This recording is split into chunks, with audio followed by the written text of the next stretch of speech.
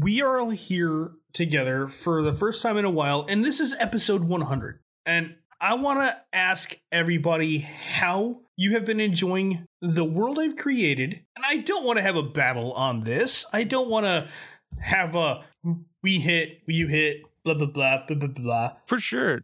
Should we track her down first? Scene. No. Okay. I so fucking missed you all over the past couple months where we have not been able to record, and I did not want to make this episode, our 100th episode, a fucking battle. I wanted to make you do something together, and you absolutely fucking did. Like goddamn champions. Elias wore me like a fucking backpack. No, you were in the front. I was like carrying you like, you know. I was a baby Bjorn. Yeah, kind of. And you have basically the axis behind Just call my me neck. Jansport. It's great.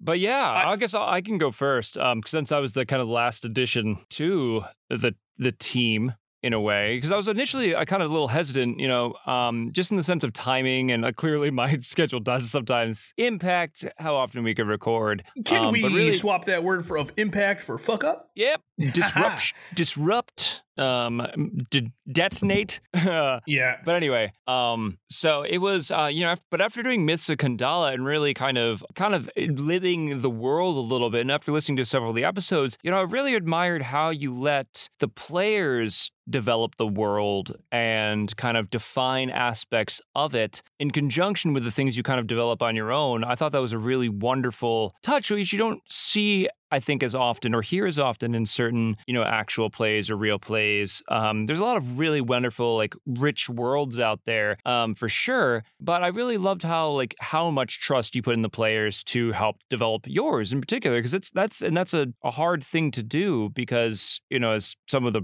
writing background myself, I know how hard it is to kind of relinquish control over something that you're very excited about and just kind of, not even even if you're not super possessive of it, the sort of trust you have to have in other people not to maybe put something in there that you're not excited about. It takes a lot of trust. So that's something I admired about you right off the bat. And just what I enjoyed then kind of hopping into the main campaign with bringing Triss back to Greenspire was just how well the cast kind of all then took up that challenge and took up that mantle of, we're establishing a world, we're building this story ourselves, and it's kind of all on us equally to do so. And it was just a really fun camaraderie to be a part of, and honestly, all the wealth of rich detail that you provide to the world is amazing in of itself. But I really think that the players or our relationship to you in particular is what makes me really excited to roll dice with you guys every week. Honestly, okay, I'm gonna go die right now. Thank you. Bye. Absolutely love that, dude. Oh. Thank you so much. Of course. I just tell the truth, so. Stole everything. Yep. That's why he went first. Yeah, right? Damn. I like how you lean into the absurdity of everything, You'll say something stupid as a throwaway line, and Pat's like, no. That's it. Let's dive in. We're doing that. Yeah, let's go. Yeah, I don't know. That's my thing. I don't have a lot to say because but on that, I say dumb shit too. I'm throwing a line out and I'm waiting for something to come in, and if it comes in, cool, great. If not, well, yeah, I fucked up. But that's how you just improv. I love it. I really wish I learned how to play D&D so many years ago. Same. I really it has legit changed my goddamn life. Yeah. I've become a better person just to not only be around all of you fucking amazing people, but also be able to play random games with people who've never played. I do it quite a bit, and nobody here ever really hears about it, but I play random one-offs just to get people to learn how to play D&D. And their experiences and their stories, they're shy, they have a stuttering problem, or they have something else going on. It's just they don't want to be in a group. cool, I'll be there. And if it wasn't for this, I wouldn't be able to do that. Yeah, I think you have a lot of skill with improv in that way. And that was something that drew me to, like, when I was just listening into it because I knew Faye and became a fan of the podcast. I had observed, like, how you interacted in these ways that were very collaborative, very improvised, and it created this more cinematic, immersive feel than I was used to in D&D worlds. And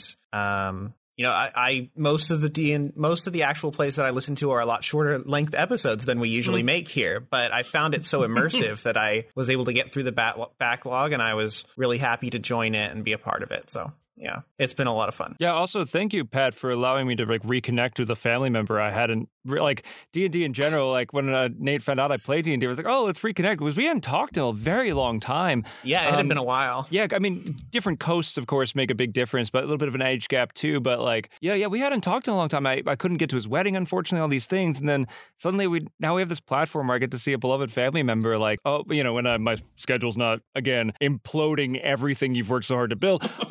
Basically get to see him like every single week, and that's such an honor and a gift. So thank you both for Nate for first telling me about it, and then Pat for kind of embracing me that way, and then now we got some found family with Matt and Otto over here, so it's wonderful. Bill, thank you for bringing your insanity of your characters here. Well, love you too, Ty. Just the one character, actually.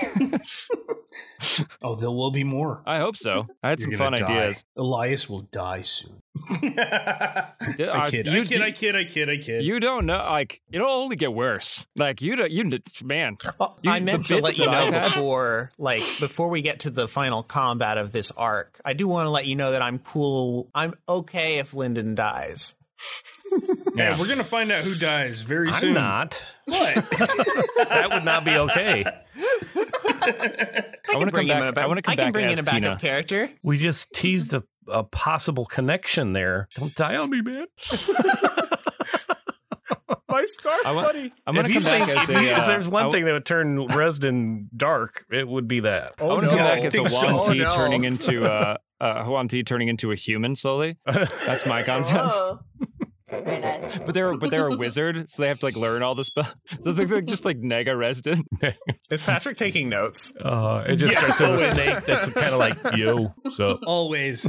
Also, I have audio notes, so thank you. But yeah, I guess I can say something too, since I've been playing with Pat longer than the rest of you, and it started as me putting out a random Facebook post about 5 years ago, maybe a little longer, in a random D&D page, and Pat was on that page, and he answered my thing and said, "Hey, I was getting ready to start this little campaign for the first time. I'd love to have you," and that turned into like this long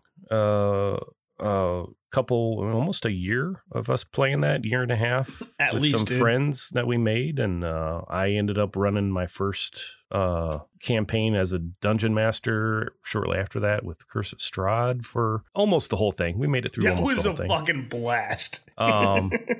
And then we had this grandiose idea after Pat having worked on the Sea Dogs podcast, as getting experience on what to do and what not to do and what he liked and what he didn't like. Took his creativity and his knowledge of podcasting and came to me one day and say, "Hey, I want to do this. You on board?" And I was like, "Fuck yeah." And started out with coming up with some names, and man, you came up with the term "cast of many things," which was just to me, that was just like, all right, that's a great spot. Yeah, cast of many things. Honestly, I couldn't believe that no one else had taken it at some point. Like, I was like, holy shit, this like kind of like little indie thing that could is the thing that got to that first. That's so awesome. Yeah, and then we he found an artist online somewhere. I don't know if you still talk to him or not. He kind of did some art for us, I think for free. I don't remember. I will reach out and make sure to tag his name. Yeah, we really appreciate that. We still use it to this day. And we started with some folks that you ran a one shot for. Some gals that later we realized that was Faye and Kat. Yeah. We started our little podcast here as the Misfits Guide to Adventuring, and 100 episodes later now I've got a whole new set of friends from when I started. And when Lyndon came on board, it was right after us losing Kat as one of our players. And he came in and filled the void and fit in magnificently. And it's been amazing. I remember meeting his character the first time in Doug's bar coming up, and just immediately he put off this vibe of, okay, yeah, he's just a chill dude. I like this Lyndon character. And then we got some, I can't remember, it was Otto and then Tyler. Wait, who started first? Otto's before me. Yeah. So, Okay, that's what I thought. Yeah, because I played with Tyler I played with you in the adventure or the Sistoria adventure as first. Toby. Yeah, okay. Adventures That's in right. Montreal. Yeah, Yep. so that's Myths of Kandala. Yeah, so that's where you initially met Tyler. So the timing there was kind of like similar timing, but I had played with Tyler first separately and then in the group. But yeah, when Otto came on, it was extra cool because I can't remember if you were already doing some background stuff for Pat at that time or no. Yeah, I had signed on. Yeah. I was doing like the editing for that Myths of Kandala, so That's as like right. a tester run kind of thing. Yeah. I think. Yep. Exactly. And Yeah. it was just so damn good. I didn't know. Yeah, and then I we actually just did like not know until talking to just you. now. That's when you started. Actually, Yeah. I didn't know that. Like, because like when I stepped into this, it felt like Atreus had been a part of this group for such a long period of time prior to Elias getting there. Like the chemistry between the three of you is just so good. It's so great. Four of you, really. We just loved so Atreus immediately. Yeah. So I'm so happy that Elias kind of stole my fucking ice cream sandwich. We cannot tolerate this injustice. Yeah. Oh, yeah. I That's mean, so just rude. immediately fit in perfectly and just like, hey, guys, it's in. And it was like, oh, I'm going to get down to business, too. Let's murder these fuckers, And we Yeah, killed some and that whole people and episode was we just- bonded over some ice cream and some ship theft. And then It was literally like we stole the ship and then I think went to Greenspire and met Tyler. yeah. No, there was a couple places between, but I mean, he flew in shortly thereafter, I think. Yeah. he did. I ran. He ran, yes. And then I got picked up by some guards. Yeah. I don't ran with always Tris. murder the villains I fight, but when I do, they've stolen an ice cream Oh my sandwich. God. Yeah. It's true injustice. Yeah, and then I had that little gap. There's that little gap where I had to miss some stuff. Yeah, for a I time. went to Death Spot and you missed it. Yeah, and then like found out that dragons are real. That was crazy. But yeah, that's kind of like going back to like when I was first creating Elias, because I had heard I saw this like Unearthed Arcana, right? The Way of the Ascendant Dragon, which now I think actually given the Fizz bands like with that collection, right? I forgot what exactly called, the Guide to Dragons, whatever. That like Treasury kind of, of Dragons, Yeah, I think so. Fizban's Treasury, something yeah, like that. like solidified the class. I'm still kind of, Elias is still based on the Unearthed Arcana one, technically, which is not too different, to be honest. So he's not broken, okay? Don't at me. But anyway, so, it was kind of wild. I was like, oh, man, I kind of want to do this. But he's like, well, dragons are really, they're just kind of myths in the world. And I'm like, oh, okay. Well, then I'll do it on the idea of what a dragon might be, or they're like based on the mythology, and that kind of created such a unique sort of character building experience for me too, to be like, what if a guy just like believed really hard in something, and then like, because belief is, in my opinion, just like such a powerful facet of human experience, right? And so like it provided such an interesting way to like play with character development as well. It's like, what happens when a belief is then every that's flipped on its head, where it's like, all right, dragons are myths, and then it's like you find out that they're just, everyone else has kind of known about this, which is hilarious in and of itself. And then he's just like never thought to ask, right? But then it kind of like presents a really interesting challenge. Like, well, how do I go on from this point? So, and I think that's really one of the strengths of the podcast, is that there's a lot of these like ridiculous things like ice cream sandwiches or jorts, that like, you're not necessarily Crocs or something, like you don't really expect to kind of just pop up in like almost a high fantasy-esque podcast or like, setting, right? Or aliens, Or aliens, right? Throws in his own custom character. Yeah, you don't expect these sorts of things, but then, it kind of gets naturally tied to this really kind of poignant, character development and world building, to the point where it just becomes such a unique and enjoyable experience. Like that scene where Elias, but when he lights the pyre like on fire with his breath, like was such a huge change for the character from when I first started, which was kind of like, all right, what if All Might basically came in, was kind of like, but had like a secret personality where he's just very, just kind of unsure of himself and kind of whisper all the time to other people, like in a different voice. And like, he's taken such a huge, like, not a pivot, but he's like, taken a huge turn since that just initial inception of Kandala. And so, that wouldn't have been possible without like the chemistry of the cast and like, you, Pat, allowed us to kind of play in that sort of setting, but like purposely with this kind of ridiculousness, as Otto was saying, juxtaposed with like the very deep character development. So if you guys don't get to play, I don't get to play. So clearly it's been months. God damn it. Fuck. Oh, sorry. Again. Yeah. If we're talking about character development, I had a question for Matt. Let's ask these other questions. Yeah, when you thought about Resden, I got the impression, like early on, it seemed like you were intending him to turn evil, and we've kind of gotten to a point in the story here where either things that, like interactions that Lyndon and Resden have had, or interactions that you've had with the Yuan-Ti underground, Pat, as like in the world building, has been calling into question the definitions of good and evil. Like how do you foresee Resden, without too many spoilers, how do you foresee his character growth? Like, how did you envision that versus how it developed? Well, how I envisioned it early on, and I ran some of these by Pat, just like willy-nilly, not like this is what I want, more like this is what I'm kind of envisioning. You can play with it however you want, was that at a certain level, the curse would take hold and it would be almost irreversible in a sense, and Pat could play with that however he wanted.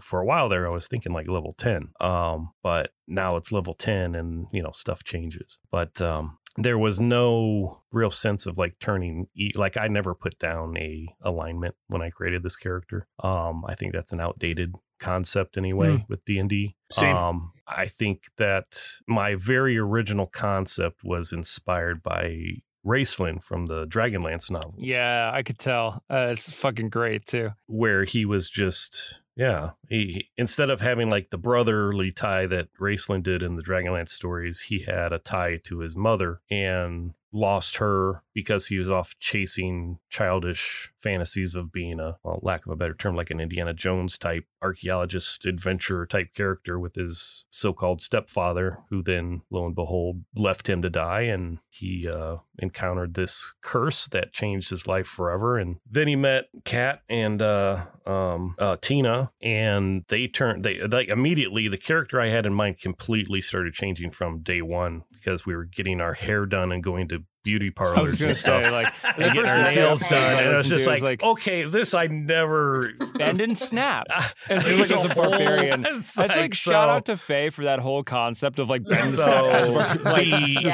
The road, literally, the multiverse went off episode 2, 3 from what I had planned, and it's like I've always stayed true to the fact that every level he's going to change a little bit. But every level he's been changing a little bit based on the influences from his friends too. Which I think is a really wonderful way to explore character growth, because I think often in D&D you look to leveling as like, oh cool, the next thing I get to play with.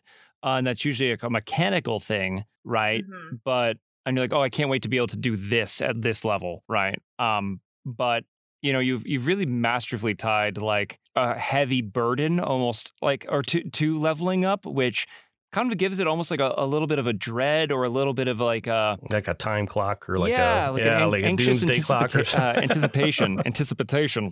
I can speak good words.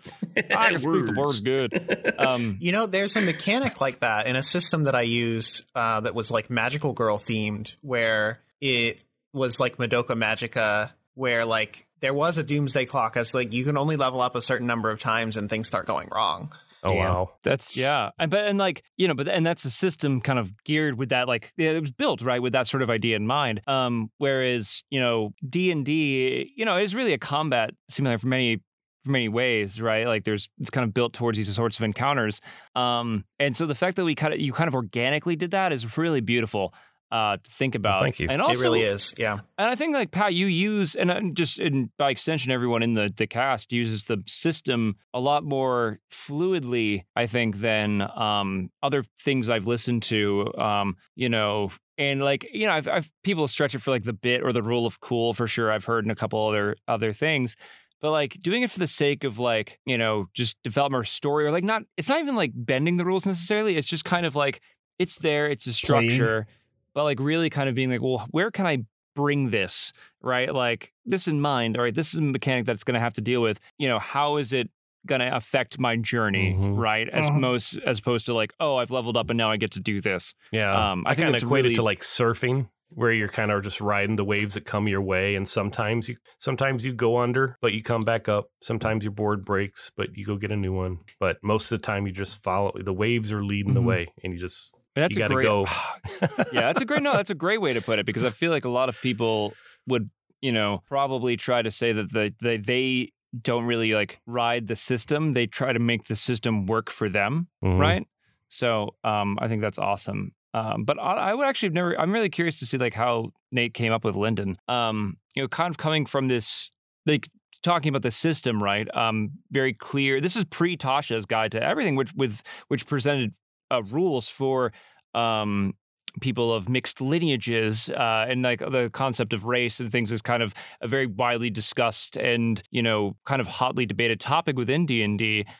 So coming up with like a Tabaxi, and then also kind of kind of creating a sort of environment for these sorts of things to occur. Like, how did you guys kind of go about fleshing out this idea of Lyndon and I guess making it fit into the world? Make it happen. He can't fly as far as he wants to. Well, it began with my own interest in the fact that Pat's world used a lot of hybridization of different D&D races, that it had this, I think, slightly less problematic society than the traditional, like, Faerun type world. And I enjoyed that, and I wanted to explore that. So I tried to think of the most out there hybrid I could, and also satisfy my own burning need to play at Tabaxi whenever possible. But he's sitting next to a cat tree as we speak. Yeah, so that's how it started. And then the middle of that process was me sending Pat articles on how cat bird copulation might work. And oh God. And Pat being like, no, stop, you can make the character, just don't tell me any more about this. Yeah. And as far as like his personality and all that, it stemmed a lot from, like, I'm a fairly religious person, and I thought, what can I contribute to this world? And one of the things I admire about like fantasy authors is when they can put in a really compelling portrayal of faith that can be a part of different cultures. So I invented a religion and shoved it into Pat's world. You really went in on that, though. Like, yeah, I'm very impressed with that. I had to try to do my own best to try to play his NPC characters that he created for me as best as I could. But luckily, I was given a mom, which is fine, because I could just like play it as a mom. Yeah, I thought you did great with that, with Sayar. Yeah. Also, great name. I think, Serenita, Sayar. Yep. I don't know. I really admired that, like, getting to Greenspire and then finding out that you had, like, basically fleshed out that whole place and, like, the whole religion behind it. Because I'm not, like, a super big D&D nerd. This is my first, like, campaign I've played. It's, it's been great. But I was just like, oh, Sayar is just, like, a D&D god. This is, like, written into, like, Serenita. the D&D lore. Serenita. It's okay. My mother gives off that vibe. Yeah, right? It's written into the D&D lore, like, obviously. But then finding out that it was something that you had just, like, created for this character out of just, like, a love for the character and for, like, this world, it's very compelling and very, like, inspiring, for sure. Trying to play a character that he puts in front of me where I don't know what the fuck to do. It's like, okay, mom, religious? Yep. Just make her stiff and just prompt, like, this is what she believes in. Do what I can. Yeah. You have this really interesting sort of like tendencies with your NPCs, which are, they're varied, of course. But they always have like this like flexibility to them, right? Like as if they're also still learning as they go, right? They're not like, because I'm always learning. Exactly. But like that's how people are. But people are right? always you know learning. What I mean? Yes. Like you bring a sense of humanity, for lack of a better term, to a lot of these folks, enemy or friend, right? That kind of makes me feel like, oh wait, they're making mistakes. Like they're choosing things. It kind of gives it this background of agency, which I really admire because, like, for all intents and purposes, a lot of NPCs and other media representation, such as video games, right, are very like they have fulfill a particular function, right? Which like they are there to sell armor at exorbitant costs, and so you get like a feat to like this video game character, right? But like there's only so many times that that NPC, their voice actor can record so many lines, man. Yeah, no, I have, and I've done it, right? Right, and it's a lot. It takes a lot. 4 days of testing, but like really, those things are very like, but they're still static, right? And that's why some people are like, oh, AI voices, blah, blah, blah. Don't do it. Anyway, no, right. But the fact that you can breathe this agency into these characters, and even like in some of like very professional productions where the cast or the DM may be like a famous voice actor, or they might be a very like proficient improver from like that's gone, they're professional entertainers, right? Yep. That have had like incredible training. I think that your NPCs really hold their ground against anything that they create because they have this like sort of it's rare that every single one of them can have this trait, but they somehow do, of this vulnerability and this sort of like, this is what, even like Patty, right? His idea, like, he just is the elevator man. He's like, that's all he is. He's me. But Patty's he's you. But he has this characteristics of like, Patty's gonna have to deal with like this. Like, we feel bad for Patty. Like, Patty lives in the fucking like. Patty fucking lives there. He lives there. Like, how do we not know this? Like, man, he used to. How did Patty get to this? And he's like super chill. He used to. Oh my gosh! But he's super chill with this sort of life, and it's like. Like that sort of thing is what I really love about Onthrial in general. Yeah, well then you had Doug. How compelling that character and your was. style. That when you said Patty lived in the warehouse, all of us were like, oh no. Exactly. And like, shit. what's Patty's most interesting thing? Like Patty's never done anything. I mean, for at least when I've played them, he's basically like had some quick one-liners, like bringing us up and down Greenspire, and then like help me light some fires, and that's basically it. And the fact that we were like, holy shit, he lives in the warehouse, like with just that amount of context to him is like it's a testament to your ability to kind of create that sort of dynamism to your characters, and I think it's a really great skill that only continues to get better and better every time you play. I really fucking appreciate that. And I'm going to admit to being, man, what's the best word to say? Is being amazing. No. I'm gonna say this is not necessarily a positive thing because that's but I'm being vulnerable, and I was not immediately the biggest fan of Gimlet, and I was like, what the fuck is he doing? Bringing an alien into a fantasy setting. What the hell? And episodes went by. And he showed a character growth in an NPC that I hadn't even seen on like some of the professional stuff. Was it the one where he was hitting, like, you and him were side by side and like hitting fucking seagulls? Well, no. It wasn't like one episode. I'm just saying, like, there was that one episode, like, yeah. But I mean, the course of the episodes, I could see that I started catching on. I was like, okay, he's got this idea. He is running with it. He's enjoying it. He's being part of it's almost like a DM run player, but still an NPC. He's not, and you weren't doing it to like some. I've seen dungeon masters out there that they want to be part of everything, so they create a character that they can run with the crew and everything. But that's not why you did it. You did it because it added to the story. You had this whole plot of this character, this creature, this species that we found out later, and that he also was taking on traits of all the people around him, like literally absorbing their friendship, their love, and creating. And it was kind of like a metaphor for how spending time together, we all take on kind of each other's. You fucking got it, dude. Yeah. You fucking got it. It's like, so I mean, I fell in love with the character, and then we dropped him off, and it's like I find myself sometimes missing the little shit.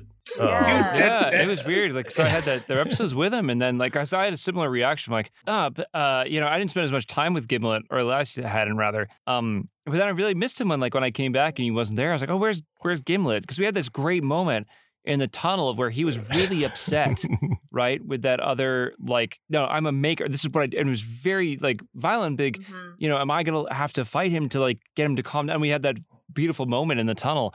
And then I was thinking about it. I was like, Pat just chose a really interesting point in, because like sometimes in these worlds you'll have like, oh, these people came from beyond the stars millennia ago, and like and you choose them, but they've been naturalized to the world for a very long time, right? But like their origins could have been very much like from beyond a different plane or beyond a different world or whatever.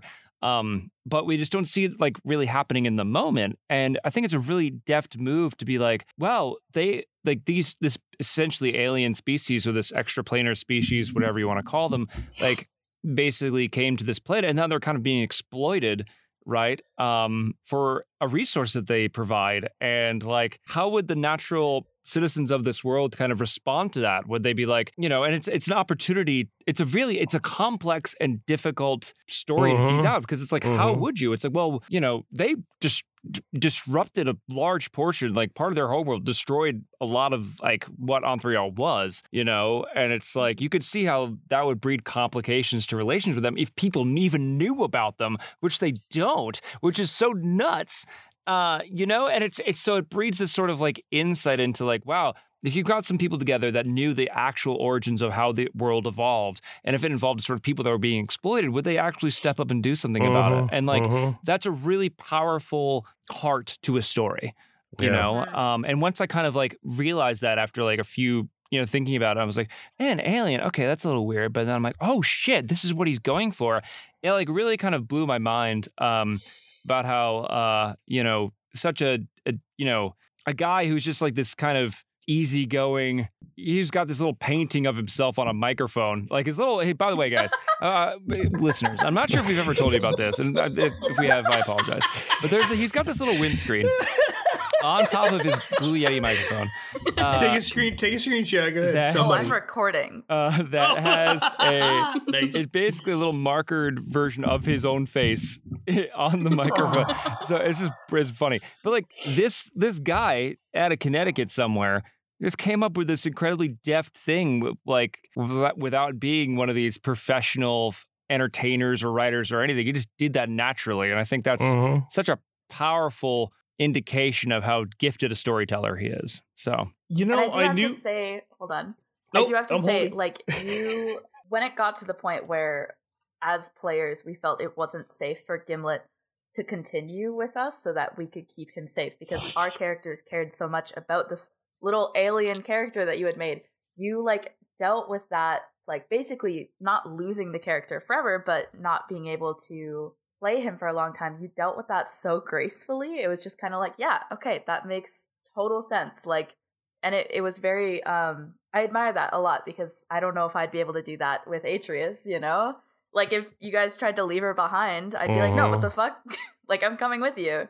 So I really admire that too. Just being like, yeah, okay, fair. Like, that's what your characters would do. Totally. I understand, and just like going with that choice and like being okay with it. Because I know like a lot stronger players have like had moments where their characters are reunited with their families and then, families they haven't seen in years and years and years.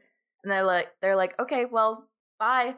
I'm going to go back off with my adventuring team. Like, see you maybe in like 6 months, And it was such a real moment of Gimlet being like, I don't want to come with you. Like, I haven't seen these people in literally years, if not like half my life at this point. Like, choosing that over the call of adventure is something that a lot of players and DMs would not be able to do. And it made so much sense for the story and for the character. I really admire that. Yeah, it's very you can associate it to your real world, whether it's graduating high school and have to go off to college and leaving what you know behind, or just any type, or moving in with a loved one, moving somewhere new, like way up in Canada,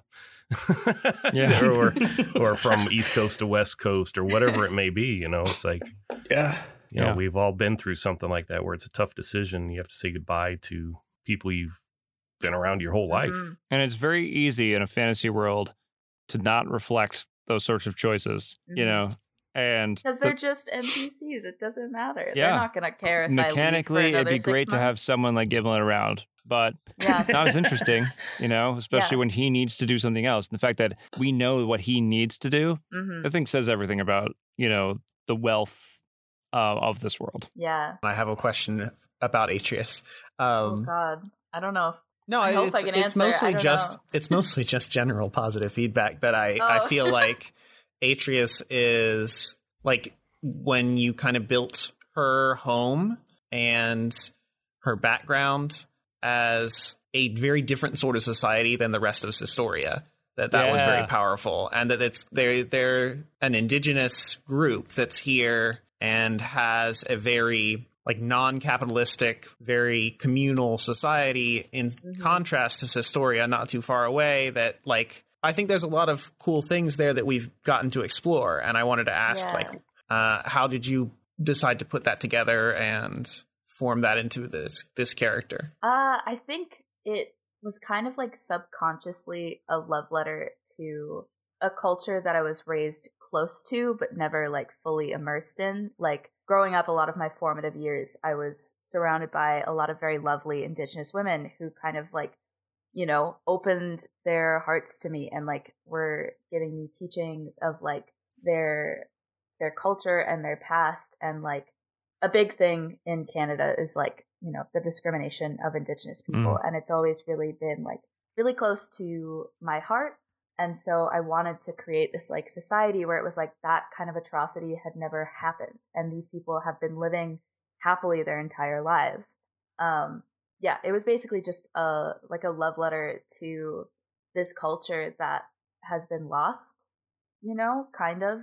I'm sure there's still many, you know, Indigenous peoples out there living their traditional lives. But for a lot of Canadian Indigenous people, they've lost their way of living. And I think Patrick's choice of like what happened with home was like, mwah, beautiful, like really just transcended the themes of the character that I had brought to him, you know, because I did not know what was happening with home. And it made like, it was like such a good real world like comparison, the dichotomy of industrialization moving in literally was like so and like on point.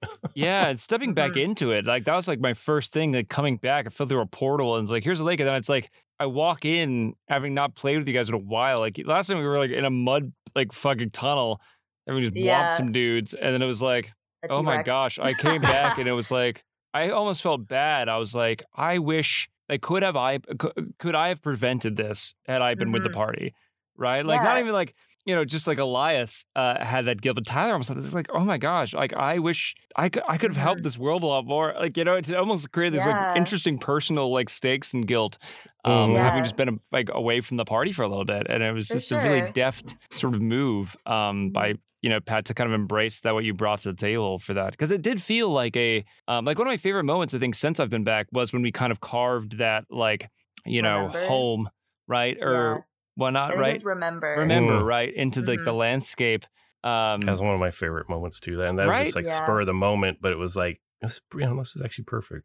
Because it is so like, understated. Yeah, it is. It's understated, and it's really just. It was really beautiful because it's like one of those things where it's very easy to forget, like how many, like all of this land used to belong to Indigenous people, and it is from Canada, the United States, all of it, right? And so, for sure, you know, the fact that like in this low key way we get to kind of just actually physically remember that it's just it's awesome, and it just like kind of really speaks to how wonderful Pat is. To embrace these sorts of I was about to go there just too, this world. He just got back and he put on his headphones. So I was delaying my because he's a little emotional at the moment. So because he's a good guy, and he like he's one of those people that he's very sweet, and you always want to shower that sort of person with compliments, but they don't take them well. Because you feel like he doesn't secretly deserve it deep down, but he actually does. Because I'm the same type of way, buddy. I believe in you. There's a lot of psychology there. Just trying to time that compliment to when he put his headphones back on, but we were just talking about Atreus and the culture of Atreus and how you kind of incorporated that into the world a little bit. Yeah, dude, I got up, I broke when I got to the door. Oh, I'm sorry. Well, we're gonna break you more next time because we want to kind of do this again with some more like some other questions because we weren't sure like we're gonna do this. So now we've kind of piqued our own curiosities. I'm gonna fucking kill you next time we record. All of you. That's fine. We'll come back with more like you think this character loves you. You'll wait to see the next one. No, legit. Like got up, had to go pee, stopped at the door, and just fucking broke. Yeah. Oh well, you deserve. I mean, I would say you deserve it, but like. You deserve it.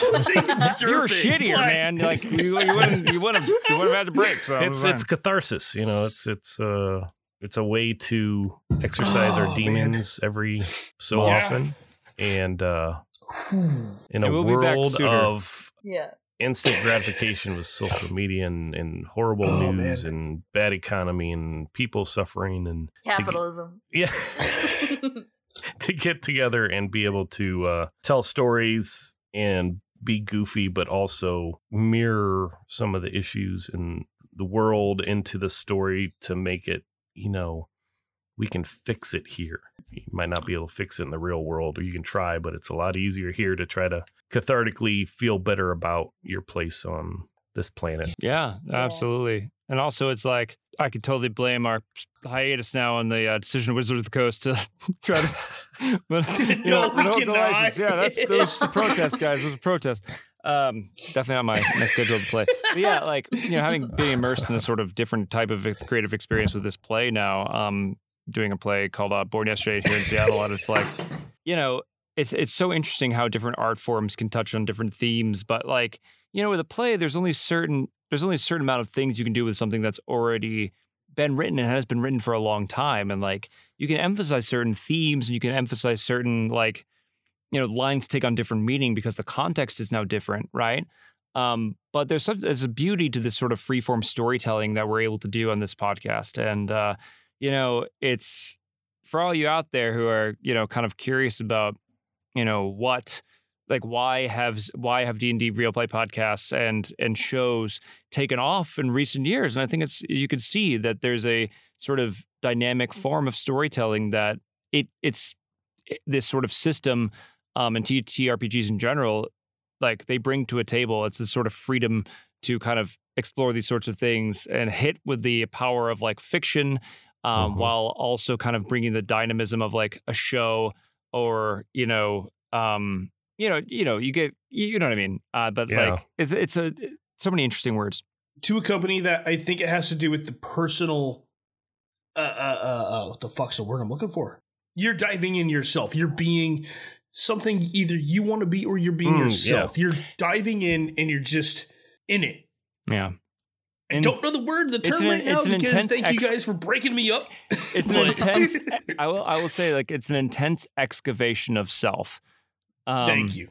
Yes. And it's just fully on display through a certain lens, right? And personal exploration through character creation and exploration. Yeah, like doubt and things like that are something I've absolutely. You know, I've voiced a video game that's like sold over 15 million units worldwide, and I still have like doubts about whether or not I could be a voice actor, right? And it's just like wonder what game that could be. Well, we don't have to advertise that. It's sold well. We don't have to advertise. I don't get royalties. I'm only like halfway through New Game Plus. I should keep going. Yeah, I believe you. But you know, it's one of those things where it's like I still I experience doubt, and like Elias is so powerful, and like he experiences doubt, and it's like, well, how can he can literally breathe elements, you know, like. That's insane. If I could do that, I'd feel great about myself, but maybe not. And like that's a thing, and it kind of creates not only this parallel experience or this question, right? I was told in my fiction writing program when growing up that like, you know, basically every author sits down with a question they'd like to answer with every book that they write, right? And you bring that to the table with character creation, I feel like as well. But then you also, you know, the question becomes multiple questions as it evolves. As you answer a question, then you become a different person over the course of a couple of years. We've been recording this, or at least a year at this point. Completely different person than I was when I first started Elias, right? So it's just, and that dynamism and the effect of time, an author rarely gets to age at the same rate as their characters. I'll put it that way. Oh, yeah. I see that. Cool. That sounded profound. So I'm glad you guys all kind of assented after the fact. I appreciate it. Well, I mean, as someone that didn't have any acting experience whatsoever, I never had, I never took it in middle school, college. I did a couple like elementary school, plays where I was like a background character or something. You were a fantastic tree. Yeah. Or a shepherd or something, something. I always enjoyed it, but I was such an introverted kid and lived inside myself until I went away to college and learned to open up. And even then, I still had to learn how to be as social as I could be. Because like most people, you have like traumas and experiences you experienced as a kid that you took you a while to get over and to like become better than what you experienced as a child with your environment. And I think this role-playing game has given me personally an opportunity to say things in a character's voice that I wish was easy for me to do in my own everyday voice. And it gives you strength to be better in real life for those types of things. Oh, I agree, Pat. This was the best goddamn episode ever, he said into the chat. You're not supposed public to read consumption. My text in the Google chat. Fuck. It is really interesting to me what themes everyone has chosen to explore with their characters. And I feel like it really, like, even coming in late to it, I feel like I knew...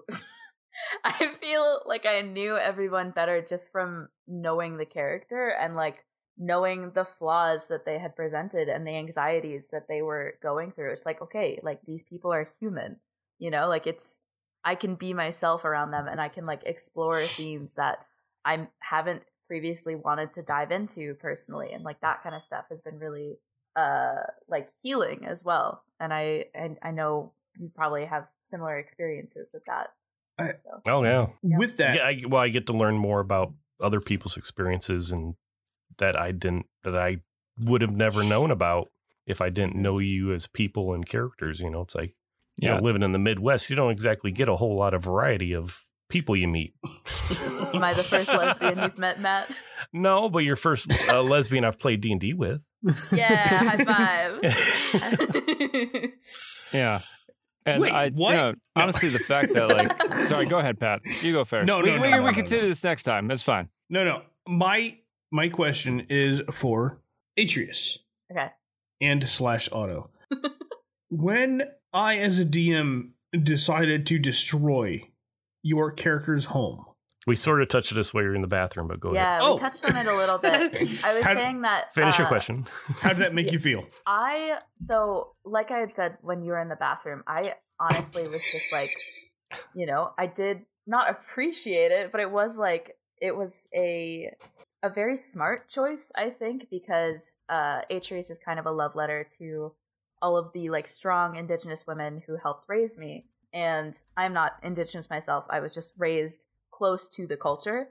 And, I wanted to create her in kind of like this world where these atrocities had never happened, but it like, and I'm not saying like, oh, Indigenous people have to experience atrocities and like generational trauma, but for me as someone who is not Indigenous to like be able to tackle that and like explore it in a way that, hopefully is tasteful and like well done and like not, it was a lot of feelings. Mm-hmm. And I think it was a good choice because it was like, yeah, these are the terrible things that have happened to Indigenous people in Canada, in the United States, and like these atrocities are still happening, and it's not something that we can just escape from. Like we need to be mindful of these things, mindful of the fact that like the land that we live, play, and work on is a stolen land,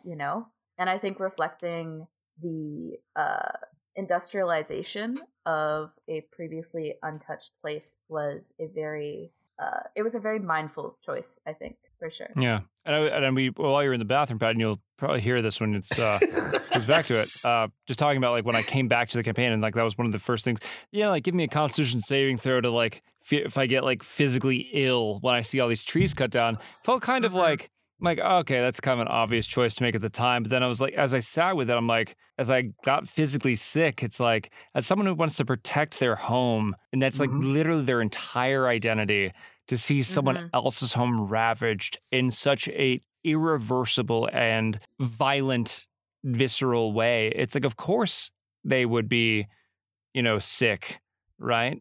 Just as, Nate was sick as his cat jumped on his computer, and I'm pretty sure it just like ejected him from the meeting. Sorry, he's back now. Alfie hung up on you, and I had to rejoin. Hilarious. But yeah, like it was, and those are things that kind of keep surprising me, right? With this whole experience is like these little moments of like, this feels like an obvious choice, like my MFA brain being like, oh, blah, blah, blah. And then it like sneaking up on me and as this like profound thunderclap of like, no, young man, this is probably the deepest thing you've ever experienced. Sometimes simple things can be quite profound and powerful. And I'm like, oh, daddy. Yes, of course. Yes. The DM daddy. He's a secret Sitting genius at this point. So, well, even going to the friggin' Crossroads town, it's like, right? It's like, okay, I'm sure maybe he had plans for a deeper meaning, but I think we going from home to Crossroads, I think part of us, we created something, but also I think Pat had a certain idea, but it's like all of a sudden it turned into, we have to save these people because they're being bullied by people that are just stronger than them, and they're using their power to just bully these people, and we have to save them.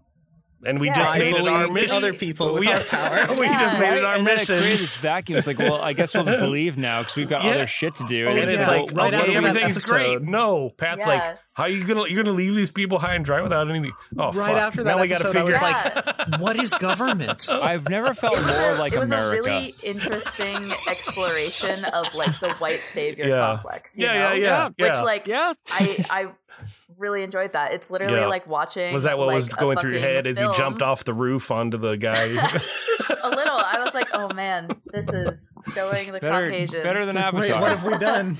Yeah.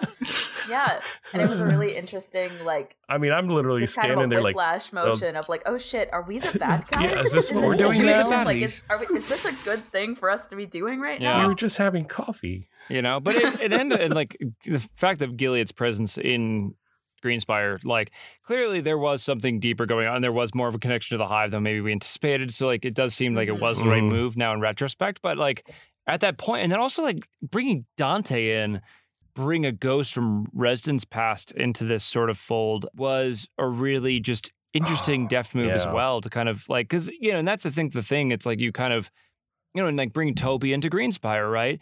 All these little moments to like allow these characters like little touchstones from their past to like impact how they operate in the present. Is really wonderful and rich. I was very intrigued, to say the least, in that the point of view that all of a sudden I saw you guys seeing Dante in was like not at all how I pictured him. But then when I saw it from your point of view, I was like, oh fuck. Yeah, he's kind of like a slave trader. I'm looking at him almost like a foster father figure, but that's because I was raised by him and grew up in that environment. And that's what I knew. And from outside looking in, it's like, oh, he was using you for slave labor. To him, yeah. But, like that's kind of. But also too, he wasn't like a horrible person, but he was doing some horrible thing. So it's just like a very complicated character that I think I'd love to dive more into his character. Yeah. And knowing Pat, we probably will. It's just such a rich. Yeah, there's so much to him. He'll just show up. Dante He'll show up in Death Star one time. I just live here. Yeah, Dante has at least 9 layers. Oh yeah. Thank you. And Greenspire has 255. Wow. With that Inferno joke, I must depart. That's going to be his new club, Dante's All Inferno. right, sign us off, fun, Pat. Tyler. But I would like to thank every single one of you for not only playing along with me, but trusting me and just following me on my little journey that I'm trying to create. You all make me so goddamn happy. Thank you so much for listening to this special roundtable episode of Misfits Guide to Adventuring. If you'd like to find any of the cast on Twitter, you can check our episode bio for everyone's individual handles, or you can follow us on our main group page at CastOManyThings. I would like to give a special shout out to our friend of the show, Chloe Elliott, for composing our new theme song featured in episode 100. If you'd like to see more of Chloe's work, please follow her on Twitter at CLO_with_the-flow, or you can hear her on Deck of Many Aces, a real play podcast featuring many of our dear friends. You can find all our episodes by searching Cast of Many Things on iTunes, Spotify, Podbean, or any app of your choice. And if you enjoy our content, please leave a rating and review on iTunes or Podbean. Lastly, you can reach out through our email, castofmanythings@gmail.com, or visit our Facebook page. The point is, on this very special episode 100, we would absolutely love to hear from you, our amazing fans. We'll see you all next time on Misfits Guide to Adventuring.